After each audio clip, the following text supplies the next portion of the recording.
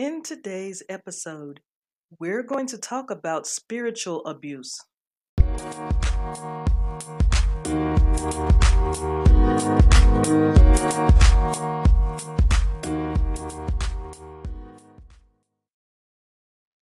Peace and blessings, everyone. This is Elegant Granny, your creator and host of the Proactive Eye podcast. Last week's episode was about emotional abuse, and we discovered there are many variations of what this form of abuse is called, such as emotional abuse or emotional violence, psychological abuse or psychological violence, or even mental abuse. There are other things that we talked about within that episode, so if you missed it, you can click on the last week's link in the show notes and also on the blog. This week, we are going into a touchy yet hot topic called spiritual abuse. Some may even call it religious abuse. According to the National Domestic Violence Hotline, if spiritual or religious abuse is discussed at all, most examples of it refers to a church elder or faith leader inflicting abuse on congregation members, often by creating a toxic culture within the church or group by shaming or controlling members using the power of their position. However, spiritual abuse can also occur within an intimate partner relationship. Spiritual or religious abuse is not limited to a certain religion or denomination. Any person of any belief system is capable of perpetrating spiritual or religious abuse, just as anyone can be the victim of it. Signs of spiritual abuse between intimate partners include when an abusive partner ridicules or insults the other person's religious or spiritual beliefs, prevents the other partner from practicing their religious or spiritual beliefs, uses their partner's religious or spiritual beliefs to manipulate or shame them, forces the children to be raised in a faith that the other partner has not agreed to, and also uses religious texts or beliefs to minimize or rationalize abusive behaviors such as physical, financial, emotional, or sexual abuse, also called marital rape. Spiritual or religious abuse is no less harmful or difficult to endure than any other kind of abuse, as a person's spiritual life is deeply personal.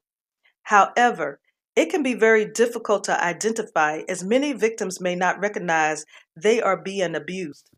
In addition, the abusive partner may claim that any challenge to the abuse is an assault on their own religious freedom. Spiritual abuse can also be afflicted outside of intimate partner violence by anyone shaming, harassing, or embarrassing someone because of their spiritual journey or religion of choice, which will be discussed more in the fall. Regardless of either partner's religious or spiritual beliefs, abuse of any kind is never acceptable or justified.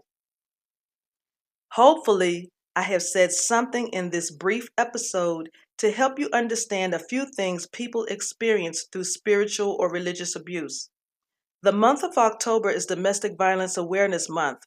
I will disclose my personal experience with this topic during that time. You are a great asset in this world, and it is especially important after a life of any form of abuse to see a physician and a mental health specialist to help you excel as you recover. Let me know in the voice message feature or by email at proactiveeye@gmail.com some things you do to help you recover. I would love to hear your story and get your perspective on why those things are valuable to you. If you are a concerned citizen and would like to know more about how to support victims and survivors of abuse, follow the links in the show notes or on the blog as your guide. Feel free to email me at proactiveeye@gmail with comments, questions, or concerns you would like addressed.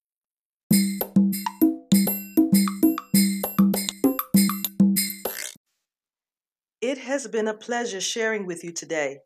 All links to connect with me and free resources are in the show notes. Feel free to download episodes and take advantage of the free resources provided. You can visit the Proactive Eye blog at bit.ly/PE podcast blog. That's bit.ly/PE bit.ly/PE podcast blog. You can also connect with Proactive Eye on Instagram and Twitter. The handle is @ProactiveEye, and also on Facebook. The handle is @Proactive Eye Podcast. This has been your host, Elegant Granny. Thank you for your support and visit again. And remember, healing is a continuous process, not a one-shot deal. Much love, peace, light, and healing vibes, family.